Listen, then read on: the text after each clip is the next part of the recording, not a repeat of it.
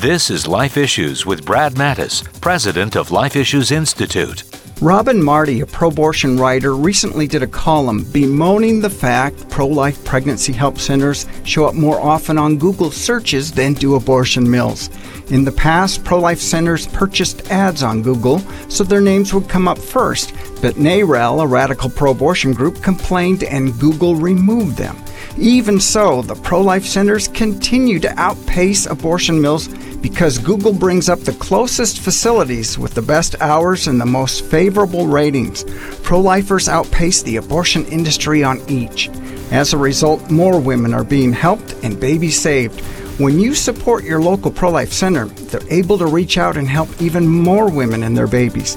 That kind of investment will pay dividends for generations. Follow us on Twitter at Life Issues USA and stay informed, more informed than you've ever been.